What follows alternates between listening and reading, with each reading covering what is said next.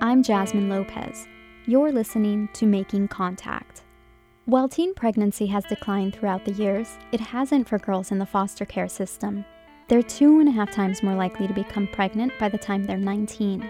Nicole Rocke was one of these young girls. Reporter Leticia Miranda brings us her story. And so, where were you born? Oh, Columbia Presbyterian Hospital. Where I lived at the time, I do not know. Nicole Rocke has lived in many places in her lifetime. Where exactly my mom lived or where we were living after I left the hospital, I don't know. They lived in hotels and motels or whatever, I don't know.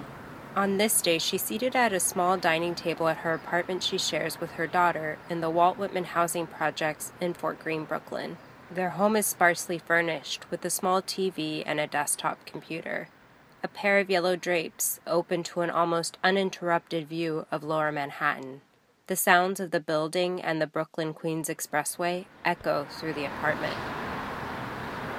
At 16, Nicole was put in New York City's foster care system with one of her younger sisters. She found herself in a system where she had very little of the support a 16-year-old girl might need. Like a lot of teen girls, she met a guy and didn't think too much about using birth control. She didn't think having a baby could be so bad. It will help me get my own apartment. I can get on welfare or do whatever I have to do because they'll be more willing to help a pregnant mother than somebody that's single. They'll just be moving me all over the place, so I'll have to do everything by myself. Nicole is one of about half the girls in foster care who become pregnant by the time they're 19.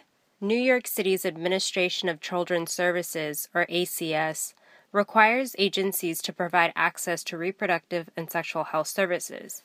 Yet in practice, access doesn't always mean they're guaranteed those services, which makes it easy for some girls to fall through the cracks with each new foster home and social worker. As a result of moving from placement to placement, schools are changed, and the traditional avenues for sexuality education, whether it's schools or through parents, that doesn't happen because of all those disruptions in care. That's Kyle Lafferty with the National Campaign to Prevent Teen and Unplanned Pregnancy. So the young people in foster care oftentimes find themselves really at a loss for that basic information. On her own, Nicole found a local hospital to get prenatal care, but it was her life at her foster home that made her pregnancy really difficult. For those months she was pregnant, Nicole remembers eating only ramen noodles and burgers. She says her foster mom refused to buy healthy food. And her social worker? When I would talk to her, she would just say things like, I used to go up to the agency pretty much when it was downtown Brooklyn. Go up there raving like a lunatic, and it's like, what's going on? I need food.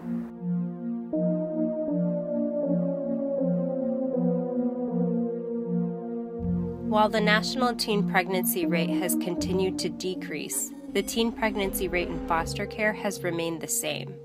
Something that separates girls in care from their peers is their motivation to get pregnant and raise a family. If you've been a kid who's been removed from your family, you're in foster care. The one thing you probably hunger for more than anything is a family.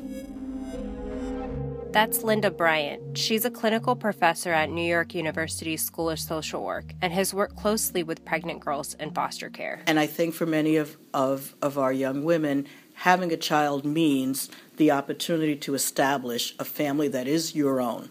And there's this sense that I didn't have control over being taken from mine, but I will have control over my family. But the system isn't quite set up to take care of families. We deeply care about the needs of pregnant and parenting youth who are in care. That is not the makeup of our system necessarily. So we do have an opportunity to really craft good policies to support them. That's Benita Miller, Deputy Commissioner of Family Permanency Services at ACS. Now, is it everything that you might want for your baby?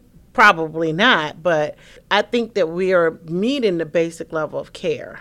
New York state laws require foster agencies to notify girls at 12 years old about reproductive health services, but that typically leaves it up to them to seek out those services on their own.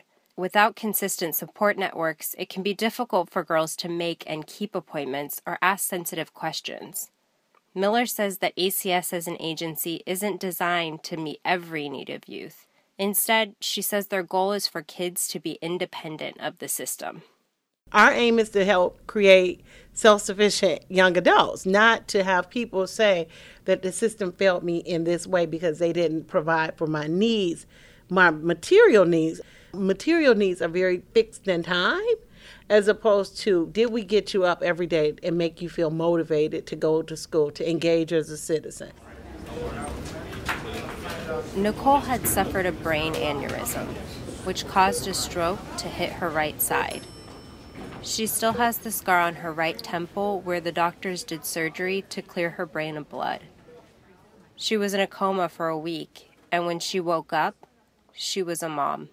When I saw her, I counted the toes and counted the fingers and everything. But yeah, and I kind of undressed her and started putting her clothes back on. And that's when I realized I couldn't move my hand. She had lost mobility on her left side. Simple tasks became painfully difficult. Especially because when I left the hospital, everything was new to me. It was like I felt like an alien. I couldn't cross the streets fast enough. And I learned how to write over.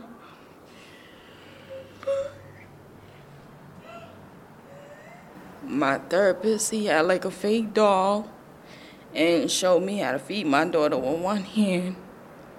She was 17, a new mom, taking 5 different medications, and living with a foster mom and nurse who didn't approve of her having a baby.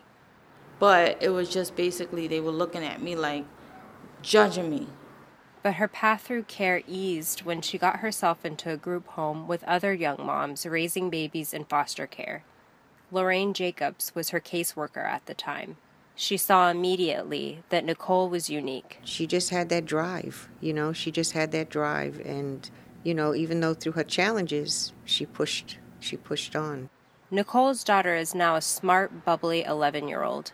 Nicole will be graduating college this month. She's now interning at a law office and wants to go on to study family law at Yale to advocate for children and care. I'm pushing myself. I'm making it. I'm getting through it. It's not over yet, but I'm so happy I got to this point. So I'm proud. I'm actually alive to see my dreams coming to pass.